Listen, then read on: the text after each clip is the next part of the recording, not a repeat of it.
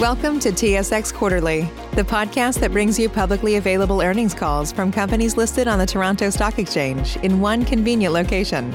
Gone are the days of looking through confusing websites. You'll find the important information right here. Enjoy the call.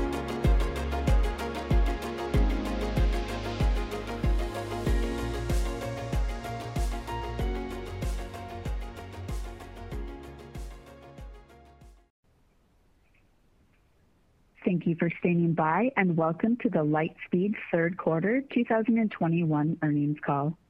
At this time, all participants are in a listen-only mode. After the speaker's presentation, there will be a question and answer session. To ask a question during the session, you will need to press star 1 on your telephone. If you require any further assistance, please press star 0. I would now like to hand the conference over to your speaker today, Gus Papageorgiou. Thank you. Please go ahead. Thank you, operator, and good morning, everyone. Welcome to Lightspeed's fiscal third quarter 2021 conference call. Joining me today are Dax Dasilva, Lightspeed's founder and CEO, Brandon Nussey, Chief Financial Officer, and JP Chauvet, President of Lightspeed. After prepared remarks, we will open it up for your questions. We will make forward-looking statements in our call today that are based on assumptions and therefore subject to risks and uncertainties that could cause actual results to differ materially from those projected. We undertake no obligation to update these statements except as required by law. You can read about these risks and uncertainties in our earnings press release issued earlier today, as well as in our filings with U.S. and Canadian securities regulators. Also, our commentary today will include adjusted financial measures, which are non-IFRS measures. These should be considered as a supplement to and not a substitute for IFRS financial measures. Reconciliations between the two can be found in our earnings press release, which is available on our website, on SEDAR.com, and on the SEC's EDGAR system. In addition, our commentary today will include key performance indicators that help us evaluate our business, measure our performance, identify trends affecting our business, formulate business plans, and make strategic decisions. Such key performance indicators may be calculated in a manner different than similar key performance indicators used by other companies. And finally, note that because we report in U.S. dollars, all amounts discussed today are in U.S. dollars unless otherwise indicated. With that, I will now turn the call over to Dax. Thank you, Gus, and thank you everyone for joining us this morning. Lightspeed had another strong quarter as we continue to support the efforts of our customers to adopt the omnichannel strategies that are helping them navigate the global pandemic and position themselves for eventual recovery. Thanks to the dedication and tenacity of our remarkably committed employees, a solid and ever-improving product offering, our global footprint, and the success of service offerings such as payments, Lightspeed was able to deliver stronger than expected results. In addition, we were also able to complete 2 major acquisitions and accelerate our innovation initiatives. At times, the pressure on our people has been noticeable, with our employees pushing themselves to the limit in order to deliver new solutions aimed at helping our customers. Despite this pressure, our employees have risen to the challenge, and I could not be prouder of them. I believe that their strong dedication is largely due to the fact that we, as an organization, deeply believe in our mission as a company. Lightspeed was founded on the belief that the resilience and entrepreneurial spirit of small and medium-sized businesses is fundamental to maintaining vibrant cities and communities. As difficult as the current situation has been, we know that it has been that much harder on our customers. We are proud to be the technology partner of choice for nearly 115,000 customer locations globally as they reinvent their business models and embrace our cloud-based platform. Notable customer wins in the quarter included Groupe Artelage with hotel, restaurant, and spa properties in Lyon, France. Ski Banff, the legendary Canadian ski resort, where we will be supporting their 4 existing retail shops with plans for 3 more to open shortly. And Lan Kwai Fong Group, a household name in Asia with 21 restaurants and hotels in Hong Kong. Our team's dedication continues to pay off for our customers and investors in Q3 as Lightspeed, on a year-over-year basis, delivered revenue growth of 79%, grew locations by 74%, and expanded GTV by 48%. Although the addition of Upserve and ShopKeep boosted our performance for the quarter, even without their contribution, Lightspeed delivered revenue ahead of our previously established guidance and reached software and payments organic revenue growth of 47% year over year, accelerating from the 42% we saw last quarter. We had a very busy quarter, but I want to highlight some key themes. The continued success of payments, the official launch of our supplier network, the completion and planned integration of our latest acquisitions, and finally, a view into what a post-COVID world can look like for Lightspeed. Payments had another stellar quarter with year-over-year revenue up almost 4 times the levels of the same quarter last year. Adoption of our payments offering amongst our customer base is growing rapidly, both in terms of the number of customer locations and the proportion of GTV. Payments remains a priority for us, and we expect to have the offering rolled out in all of our key geographies, including the UK, Australia, Germany, the Netherlands, Belgium, and France in calendar 2021. Payments is a highly compelling service offering for our company. It can simultaneously increase the long-term value of our customers and further entrench Lightspeed into their operations. It can also act as a gateway to other financial services, such as capital. And although we have seen great success so far, the proportion of our total GDP that flows through payments is still in the single-digit % range. And as such, we have a long runway and sizable opportunity ahead of us. In mid-January, we announced the initial availability of the Lightspeed Supplier Network. I'm very excited about this initiative. We believe it will revolutionize how SMBs order and manage inventory, interact with their suppliers, populate their e-commerce sites, and eventually pay invoices. This is a product years in the making that places our independent merchants on the same strategic footing as enterprise retailers and e-commerce giants, an offering that truly speaks to our mission as a company. The supplier network will eliminate the time-consuming and frustrating experience of managing multiple B2B supplier portals, allow SMBs to more easily discover new products, keep merchants up to date on the latest product offerings and inventory levels, and allow them to import high-resolution images directly from their suppliers onto their own Lightspeed-powered e-commerce sites. In short, for our SMB customers, the supplier network offers a seamless supply chain that will save them time and frustration and hopefully help increase sales through better inventory management and e-commerce capabilities. But the benefits of this initiative are not only limited to our existing customers. In order to create a network effect, we need to offer value to all the participants in this ecosystem. In launch, we had signed over 100 suppliers to the network in key verticals. The motivation for these suppliers to join the network is clear. Not only does it simplify product discovery and ordering for their customers, it also provides them with real-time sell-through data. The benefits of this data should not be underestimated, as suppliers can now see almost instantly what products are selling at what prices and where. This data should grant them far superior supply chain agility, ensuring that they are manufacturing the products that consumers are demanding so that they can maximize their revenue and profitability while minimizing working capital requirements.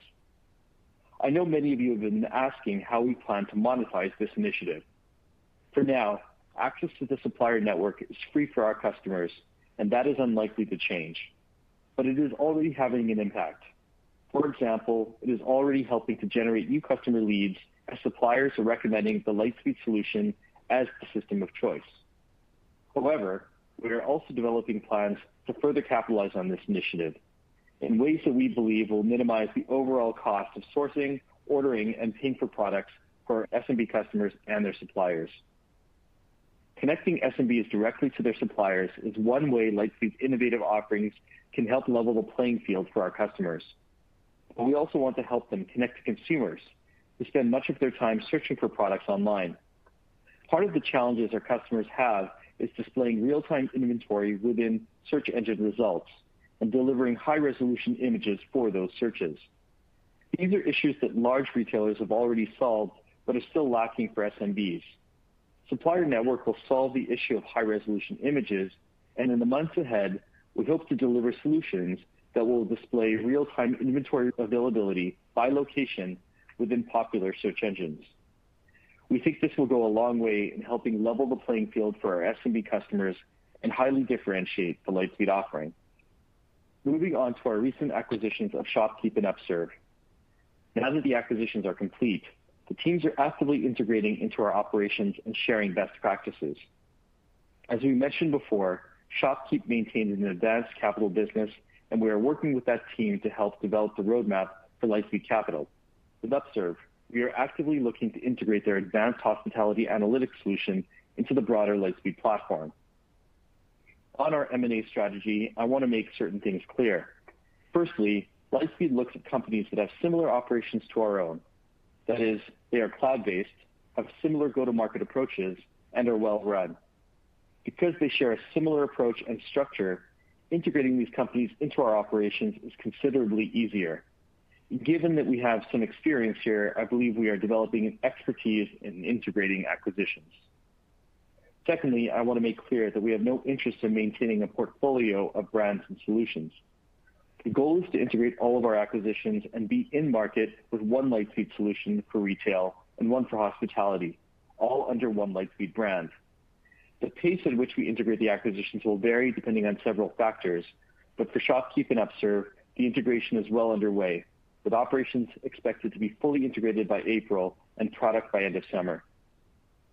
Finally, our approach to M&A is to look for companies that can expand or solidify our geographic footprint, such as Gastrofix, Upserve, and ShopKeep, take us into compelling verticals, such as Chronogolf, or advance our technology offering. These three goals, market expansion, vertical expansion, and technology, will continue to drive our strategy going forward. Before I end, I want to discuss our prospects as we eventually put COVID in the rearview mirror. In the immediate term, things remain challenging as lockdowns remain in place, and in some circumstances are worsening, which negatively impacts our GTV churn and new customer additions. But our global footprint allows us, we believe, a greater degree of visibility into the potential of a recovery. If we look at markets with limited COVID restrictions in place, such as Australia, where they recently reopened the Sydney Opera House, we see very promising signs. Our overall hospitality business saw declines in GTV this quarter, but in Australia we saw double-digit growth. Overall, Australia had the best quarter it has ever had. There are two main influences behind these strong results. The first is the positive impact from ending lockdowns and allowing consumers to flock back to restaurants, bars, and retail. But the second is the ongoing migration of these small businesses from legacy to cloud-based commerce solutions. COVID is highlighting that cloud-based commerce solutions have moved from being a nice-to-have to an absolute necessity. We believe we will see similar trends in Europe and North America once vaccines are distributed and these markets emerge from the shadow of COVID. We cannot know how long the pandemic will continue to impact us, but we are optimistic not only about our prospects in an eventual recovery, but the role our resilient merchants will play in driving a reopening economy. Finally, before I pass it over to Brandon, I want to highlight the addition of Manon Brouillette to our board of directors. Manon brings solid strategic and operational experience with her as the former CEO of Videotron and is also an experienced board member. Her addition clearly strengthens our board, and I look forward to working with her. And now I will pass it over to Brandon. Thanks, Dax.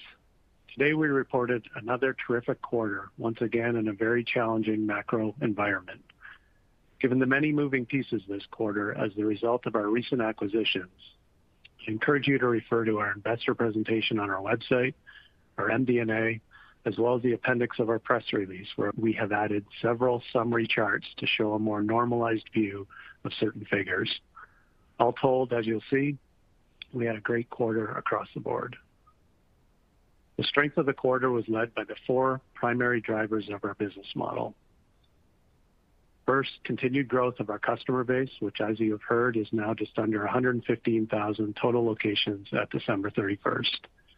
We saw another strong quarter of organic customer location adds, which I believe is one of the most important metrics for us. Second, ARPU expansion. As we grow our customer base, our land and expand strategy kicks in, and we saw continued success there. ARPU for the quarter was our highest ever as more and more customers adopt a broader portion of the solution set. Third, Lightspeed Payments. With $29 billion in overall GTV, we have a tremendous opportunity for Lightspeed Payments.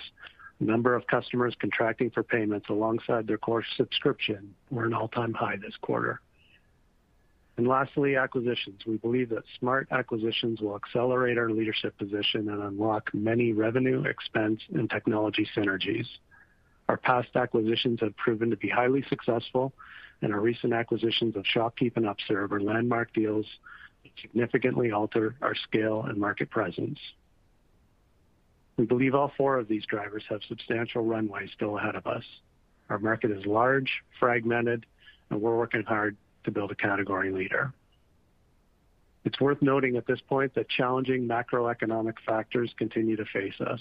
Increased lockdown measures in many of our core markets have muted new customer adds, reduced our customers' GTV, and led to higher churn in our customer base. Fortunately, the growth drivers of the business have more than offset these headwinds to date. But as I will speak to later, we will continue to take a cautious stance on our near-term financial results. For the longer term, though, our optimism continues to grow, and today's results reinforce that. So looking at the quarter in more detail, total revenues of $57.6 million were up 79% year over year, and were $49.3 million when excluding the recent acquisitions of ShopKeep and Upserve. This exceeded our previously issued guidance of $44 to $47 million. Software and payments revenue represented 91% of total revenue in the quarter at $52.5 million, which was up 85% year over year. Excluding the impact of all acquisitions that were not in the company's results from a year ago, software and payments revenue grew 47% compared to that same quarter a year ago, an increase from 42% growth reported last quarter. Adjusted EBITDA loss for the quarter was $6.6 million compared to $5.2 million loss from a year ago. As a percentage of revenue, EBITDA loss was 11%, a 5 percentage point improvement from 16% a year ago, as we continue to see the leverage of the business model even while investing for growth. This quarter, we are introducing an adjusted net loss and adjusted net loss per share metric to further align our investor community on a net income loss measure that excludes the impact of acquisition accounting and stock-based compensation, which is largely non-cash in nature. The adjusted net loss for the quarter was $7.1 million, or 6 cents a share, up from a loss of $5.9 million a year ago. You'll find a summary table of the calculations for both adjusted EBITDA and adjusted net loss in our press release, MD&A, and investor presentation on our website. We ended the quarter very well capitalized with unrestricted cash on hand of over $230 million.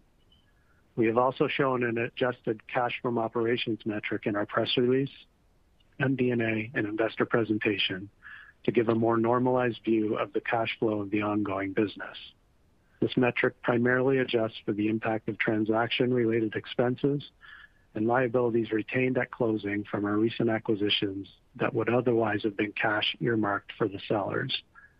For accounting purposes, settlement of these retained liabilities shows up as operating cash flow, despite this being a downward adjustment to the amounts we paid the sellers on these transactions. Adjusted cash flow from operations was negative $19 million in the quarter. This figure includes a payment for D&O insurance of approximately $10 million on the back of our recent NYSE listing.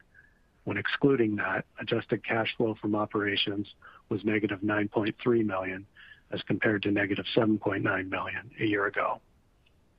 While we are acquisitive, I expect there to continue to be a lack of consistency coming through in our financials associated with the accounting treatment of the components of our purchase price, and I'm hopeful that some of this incremental disclosure will help normalize some of these accounting conclusions. Looking deeper at some of the specific business trends we saw in the quarter, as I mentioned earlier, customer locations grew to 115,000 in total. Excluding ShopKeep and Upserve, our customer locations were almost 84,000 at December 31st, up from 80,000 3 months earlier. This growth was achieved despite the ongoing impacts of the pandemic and various lockdown restrictions in our markets around the world, and I view this as highly encouraging progress. Also, as mentioned, overall GTV grew 48% versus the same quarter a year ago, and 29% when excluding ShopKeep and Upserve.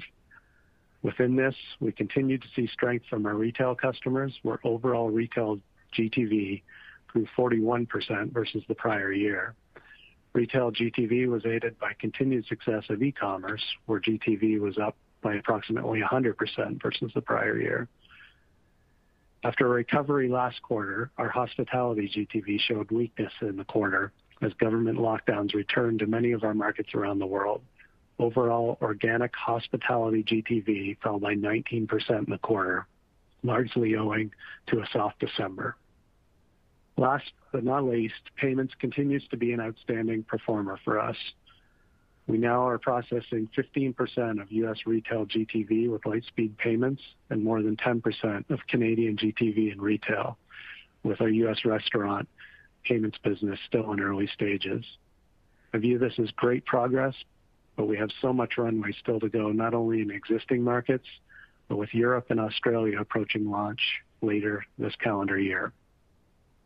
So turning now to our Q4 outlook, the performance achieved in Q3 leaves us very confident in our business in the long term. However, our near-term outlook reflects the realities we are now facing in the core markets where government lockdowns, many of which are as restrictive as they were in the spring, are once again impacting our end markets.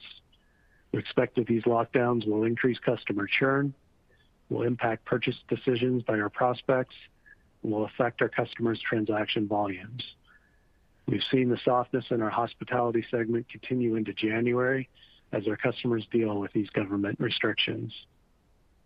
Our outlook also incorporates the seasonal impact in our business. January and February in particular are slow months in retail and hospitality, even in normal years, and we expect this year to be worsened by the lockdowns around the world. These drivers of lower volumes are a larger portion of the revenue now, given the acquisitions of ShopKeep and Upserve, along with our own ongoing success of Lightspeed Payments. So with all that in mind, we expect Q4 revenue in the range of $68 to $70 million. This represents growth of approximately 90% from a year ago. We expect Q4 EBITDA to be a loss of approximately $12 to $14 million.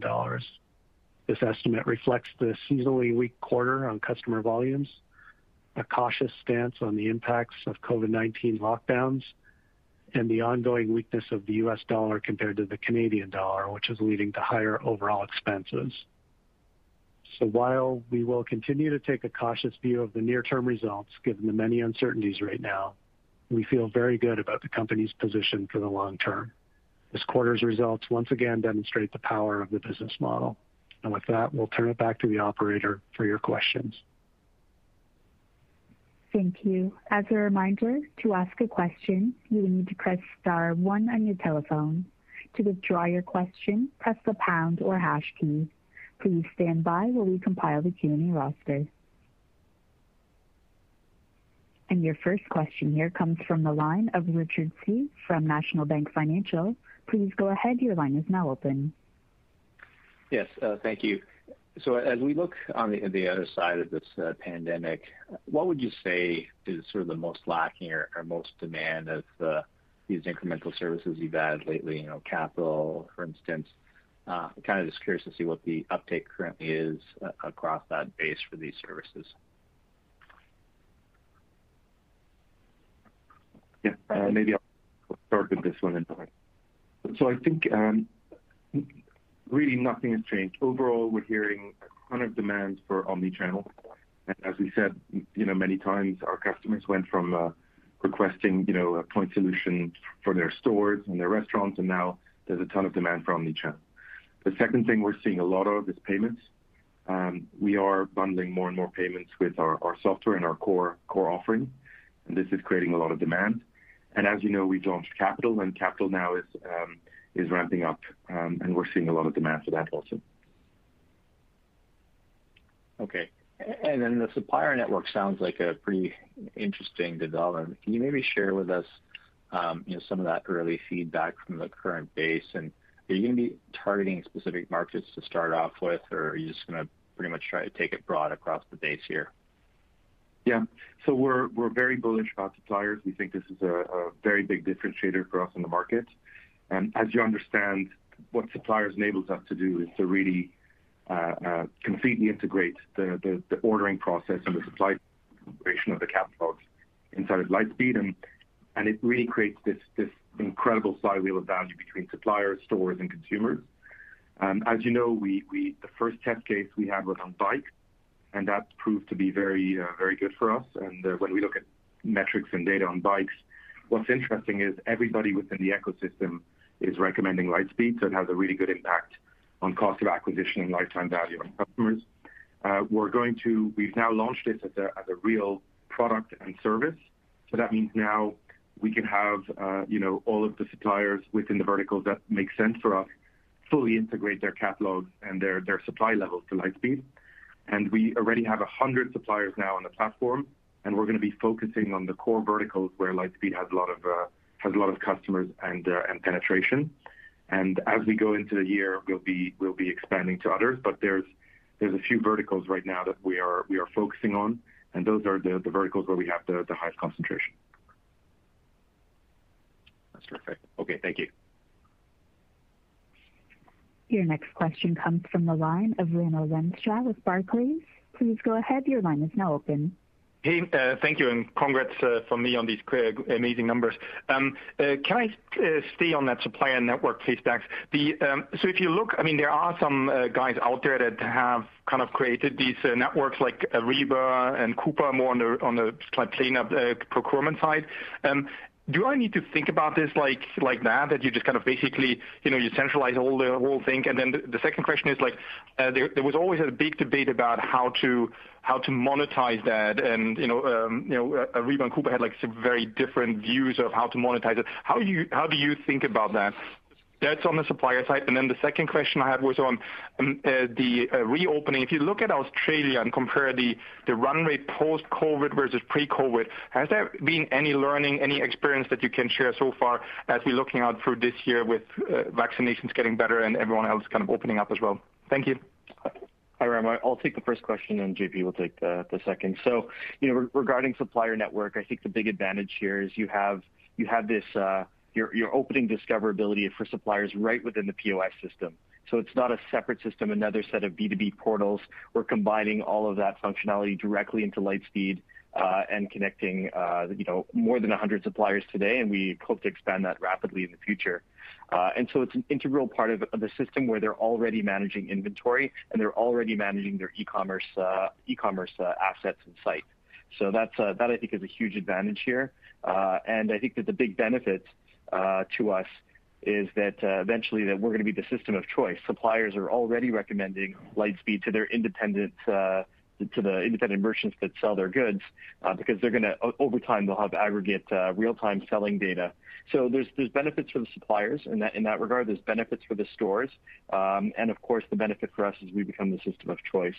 And eventually there'll be other opportunities for us to facilitate B2B invoices, et cetera. Yeah. Okay. Yeah, makes sense. And JP, regarding Australia.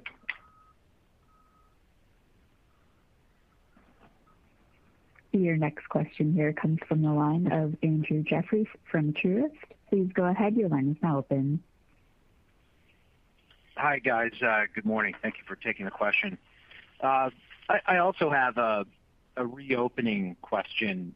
I wonder about sort of your views of net growth and mix, and I guess what I'm thinking about is you mentioned e-com doubled this quarter. You're seeing good uptake in some relatively protected verticals like golf, as well as in Australia. Are there any trade-offs as hospitality comes back and consumers return perhaps more to card present, or is reopening a net positive any way we look at it? I'll take that one. Yeah, I think it's a net positive any way we look at it. What we're seeing is in Australia, I think we mentioned best quarter ever. To get back to Raimo's question, we saw hospitality decline obviously in many of our markets, but we saw that segment come back, and that led to just a wonderful quarter in terms of new customer additions and revenue growth for our business there. I think the reopening process not only drives better volumes across the board, which will help in our ongoing rollout of payments, just spurs new business creation as well, I think. And as you well know, with the majority of this market in legacy systems, the more new business creation we think is only beneficial to Lightspeed, given our position as a modern cloud advanced platform here. So we see nothing but positives, and we really look forward to the year ahead. Okay, that's helpful. Thank you. And just as a quick follow-up, obviously the value proposition that Lightspeed brings is stark compared to legacy providers. I assume there's still some merchants that are reluctant to do a rip and replace at any time, let alone during pandemic. Are you seeing any changes in merchants' willingness to perhaps take the leap and move to a cloud solution? Just sort of culturally in the market, have attitudes changed?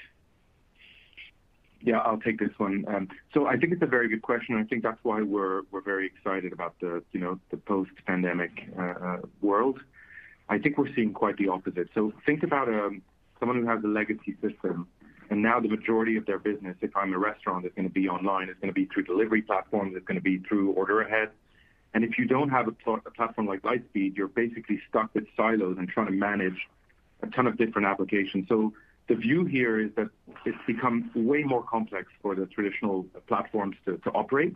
And actually, we're seeing more demand from actually more established vendors who maybe would have never moved and now are looking at this and they understand that they have to do something about it. So I think that's why we're very excited about the next few years, because the harsh reality is the majority of the platforms on the market are still legacy systems. They're completely underserving their merchants. And then there are platforms like Lightspeed that integrate everything and make it much easier for our customers. And we're seeing a ton of demand there. Thank you. Your next question comes from the line of Thanos Moschopoulos from BMO Capital Markets. Please go ahead. Your line is now open. Hi, good morning. In terms of the current weakness you're seeing in hospitality, where there have been more lockdowns, maybe just qualitatively, can you characterize it? Is it similar to what you were seeing kind of say back in April, or is it any different this time around, maybe because of survivorship bias? Have you gone back to implementing any pause and containment plans, or not this time around? Yeah, it does. To me, it does feel different this time around. Certainly in-person dining is suffering as hard as it was in March. I think the difference now is our customers have adapted. Those that have taken advantage of things like order ahead and home delivery, have those business models in play. I think from our standpoint, we feel better instrumented, to know what to expect going through this and the things we can do to help customers. Certainly, if you go back to March, April, when this first started, there's a whole lot of uncertainty and unknown, and we do feel differently about it this go around, that we have better visibility and know more what to expect, and just by virtue of that, in a position to give the guidance that we gave this quarter. Okay, great. And then with respect to ShopKeep and Upserve, I realize it's maybe still early days, but now that you've owned the assets for a few weeks, can you update us on your thinking as far as the Lightspeed Payments opportunity within those customer bases, and maybe the time frame for being able to start to capture some of that?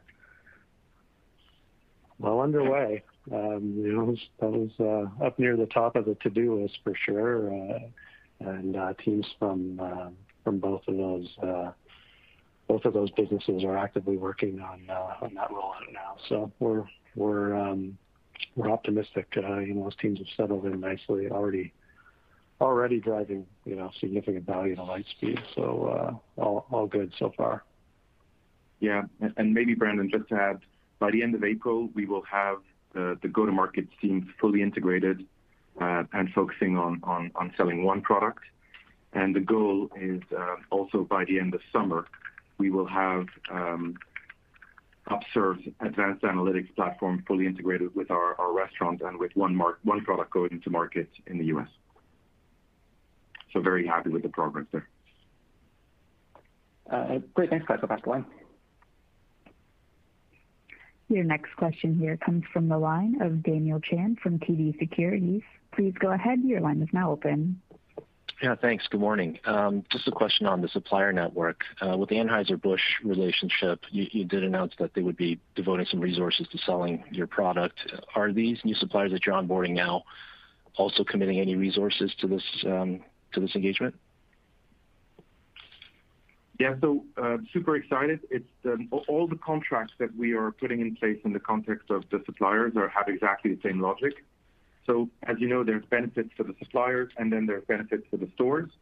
And so the value proposition here is for suppliers to see sell-through. So as soon as you've connected your catalogs and your inventory to Lightspeed, what we will do is for the stores that are ordering directly in Lightspeed, we will give you the sell-through, which is very unique in small business. And vice versa, we enable all of the stores to actually see, have visibility on inventory levels at the suppliers. So, and that whole relationship is really around basically suppliers and stores promoting Lightspeed within their network. Okay. And what are some metrics that you're tracking to help guide you on how this new venture is doing? Yeah, so number of metrics. We're looking at the number of suppliers that we're onboarding. We're looking at the number of SKUs, and we're looking at obviously transaction volumes on ordering as part of the platform. Okay. And then, Brandon, one for you. Your guidance for next quarter suggests that EBITDA margin comes off. Can you just give some color on that? Yeah, it's really just a couple of things. One, as you heard from our comments, it's a seasonally down quarter, and with an increasing portion of the revenues coming through payments, especially with the addition of ShopKeep and Upserve now on board as well. You kind of take a seasonally lower quarter on transaction volumes against, largely fixed cost base that is a technology company, and that's one contributor to just a sequential change. Secondly, the integration of ShopKeep and Upserve, we are expecting a slight downward impact in this first quarter, again, mainly due to the seasonal nature of those businesses, which is very comparable to our own. The last thing, though not the main thing, is just the FX environment isn't helping us at the moment. It's not too big in the grand scheme of things, but that's also playing a role in it. Great, thank you. Your next question comes from the line of Josh Beck with KBCM. Please go ahead. Your line is now open. Thanks, team, for taking the question. I also wanted to ask about the supplier network. Obviously, really unique that you have a B2C software and payments business, and now you're certainly getting more into the B2B realm. So I'm just kind of curious, what's the time frame that we should be thinking about? When I think about to when you went public and you started to embark on Lightspeed Payments, you obviously have given us a lot of color and updates since then, but, it was certainly a journey. I mean, is this a, multi-year initiative? And, what milestones should we be really focused on? Certainly the size of the supplier network, you gave us an update, which I think is a really important indicator. But just, what other metrics should we be focused on in the coming quarters and years tied to this initiative? Okay, great question. So it is a journey.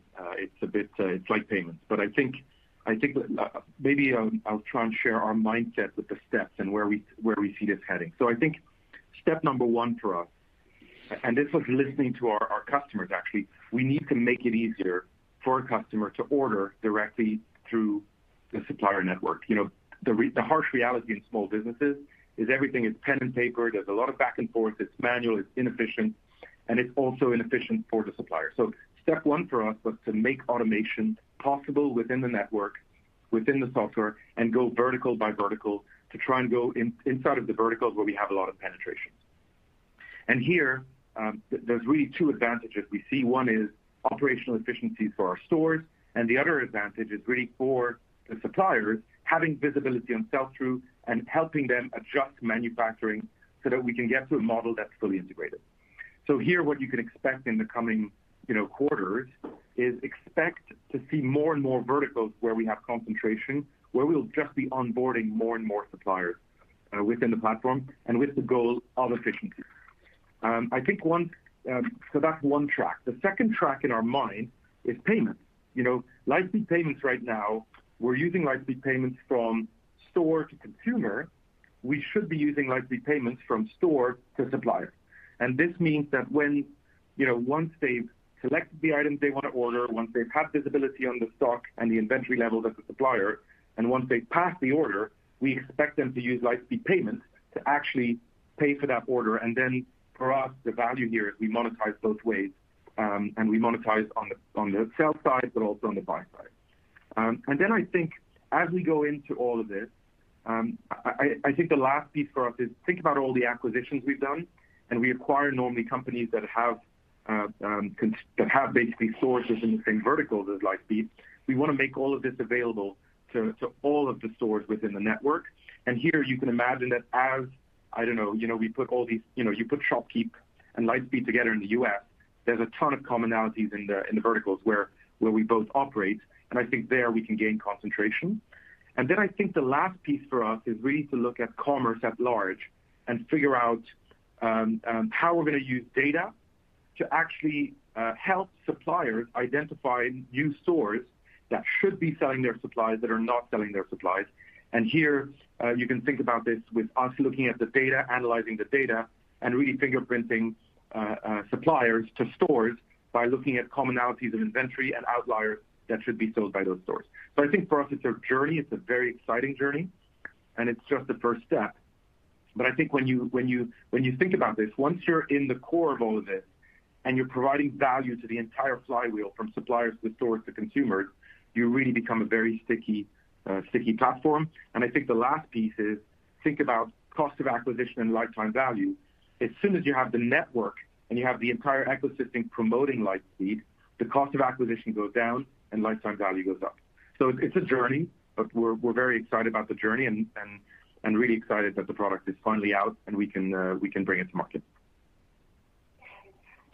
Thanks for sharing those thoughts, JP. Super helpful.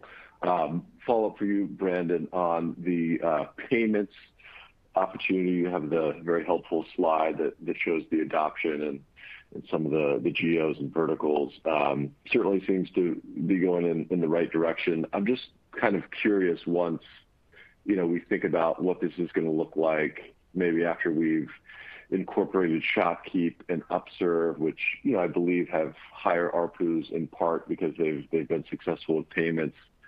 If we should be expecting it to kink up, or just curious on how the incorporation of those companies will impact these dynamics. Yeah, for sure we'll tick up. The Upserve business in particular.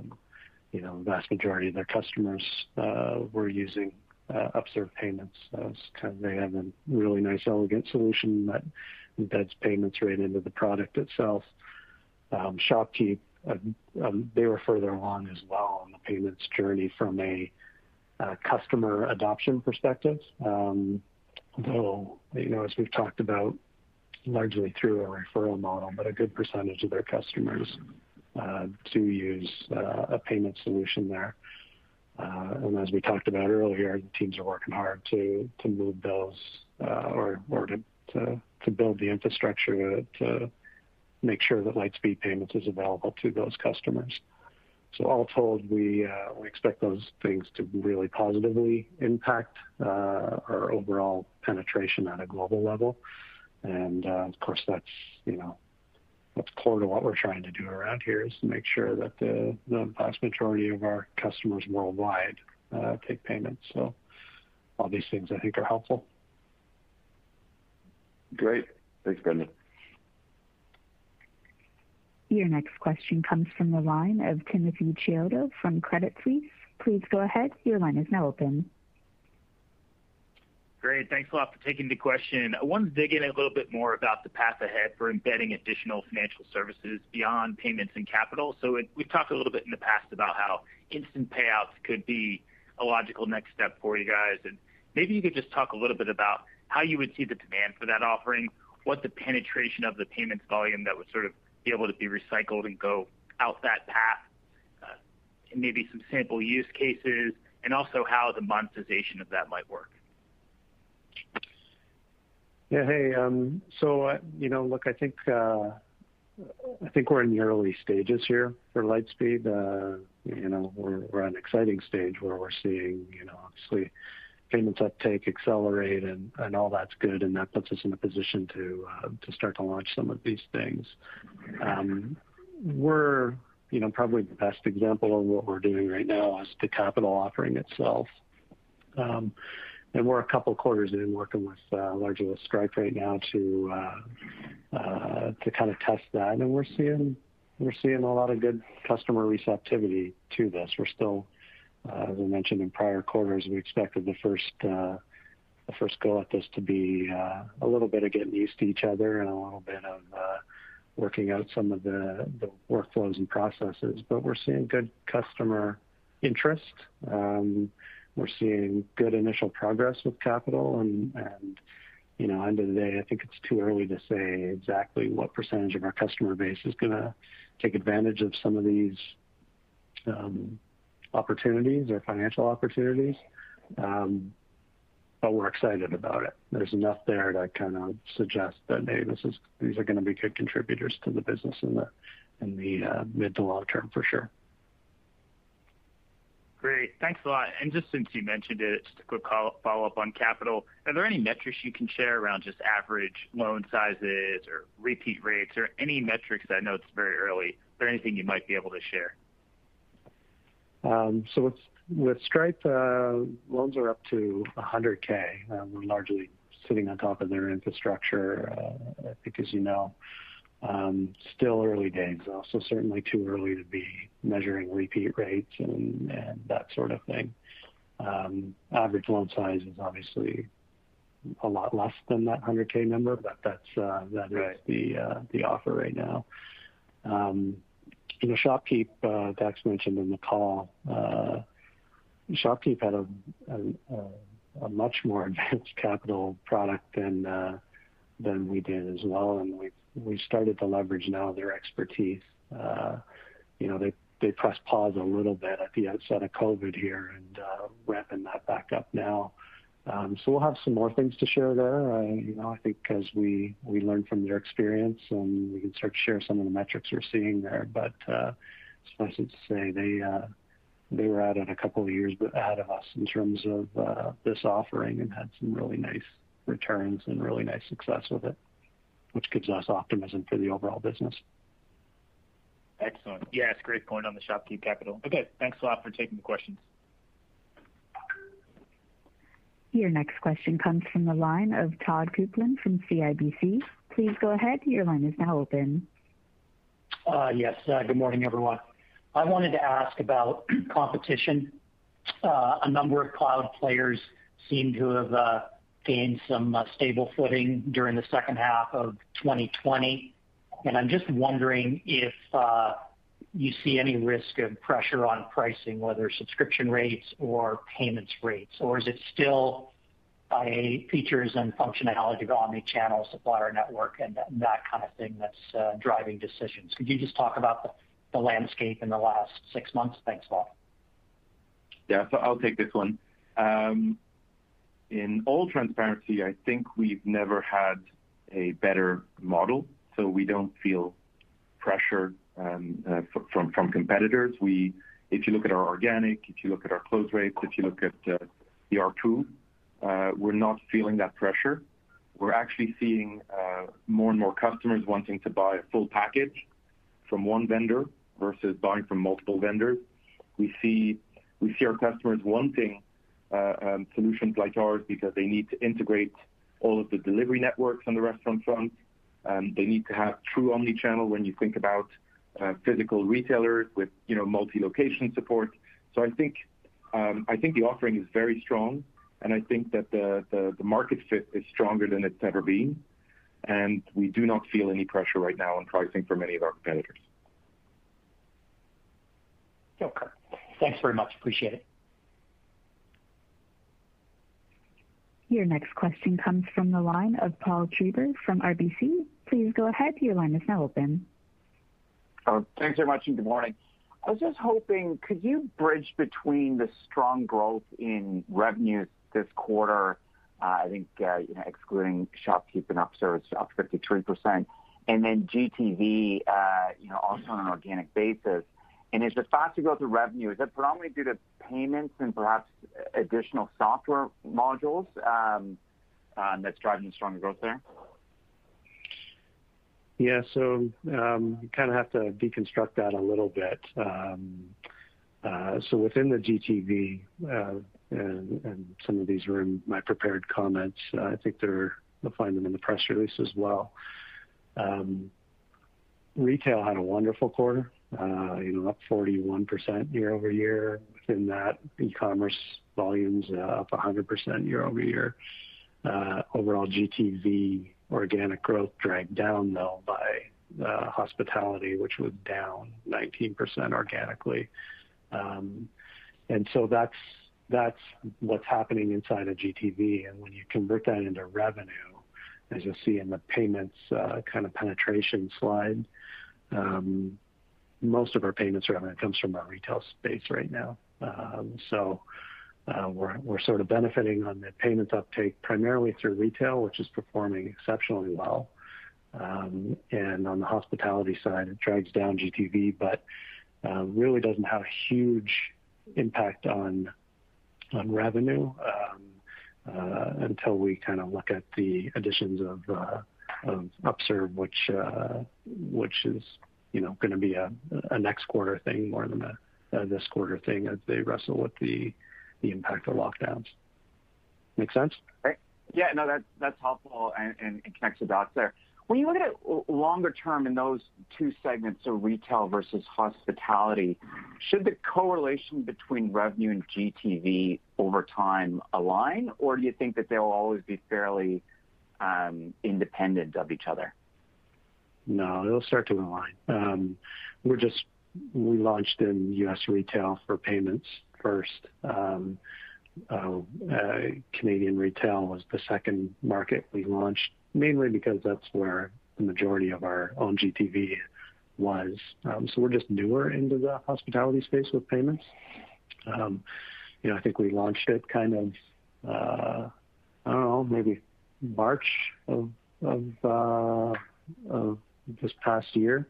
And of course, that hospitality segment has been dealing with some things all year long. So once we get back to a more normalized environment, we're going to see hospitality uptake of payments rival or exceed, I think, retail, and those things will start to align. Okay, great. Thanks for taking my questions. Operator, we'll take one last question.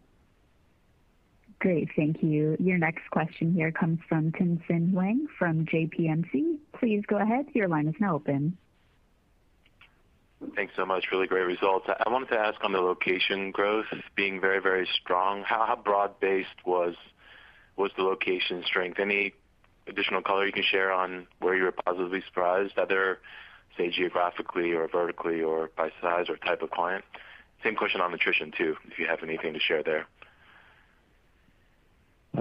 So retail, we continue to do really, really well in retail right now. It's the omni-channel solution I think is resonating really well, and retail's really been a great performer despite even the challenging overall environment in that space. Europe, has had a tougher go of late just because of the lockdowns in Europe have been fairly strict and firm, and that tends to mute the new customer ads. We shone a light on Australia as just having a wonderful quarter as they've kind of emerged a little more quickly from this virus situation, I suppose, and we saw really good performance there. The last area we wanted to highlight where we're seeing just really, really strong momentum, and kudos to the Lightspeed team behind all this, is the golf segment. we're seeing triple-digit revenues almost in that growth in that space right now, as golf has kind of had a rejuvenated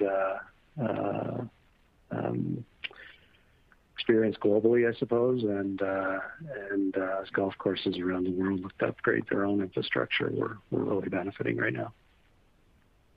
Great for social distancing golf. I want to ask one more, just on sales and marketing. That did step up quite a bit sequentially on a dollar basis. Brendan, is this a new baseline to consider, and are you seeing better returns on efforts here? And is that related to my first question on location growth, for example? Just curious on anything else you could share on that. Yeah, I think it's one of the more encouraging things. Not that we are laser focused on EBITDA positivity at the moment, given all the growth opportunities. But if you look at sales and marketing as a percentage of revenue year over year, and I encourage you to look at the last table in our press release where we sort of normalize all this.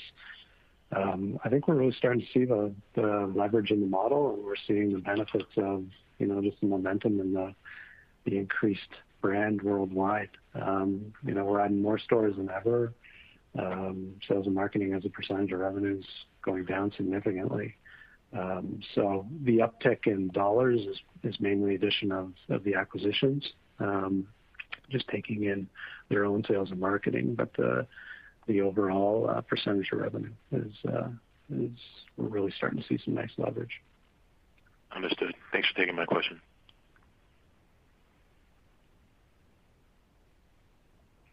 And there are no further questions at this time. We'll turn the call back over to Gus Papageorgiou for any closing comments.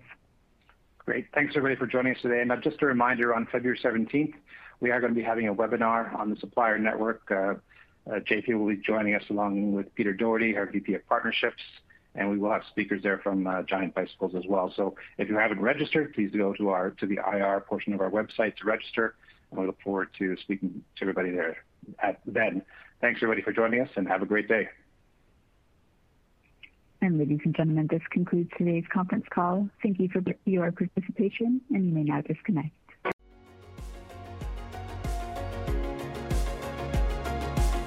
Thank you for listening to TSX Quarterly. If you enjoyed the cast, remember to leave a good rating. And remember, for any additional inquiries, please consult the company's investor relations section on their website. See you next time.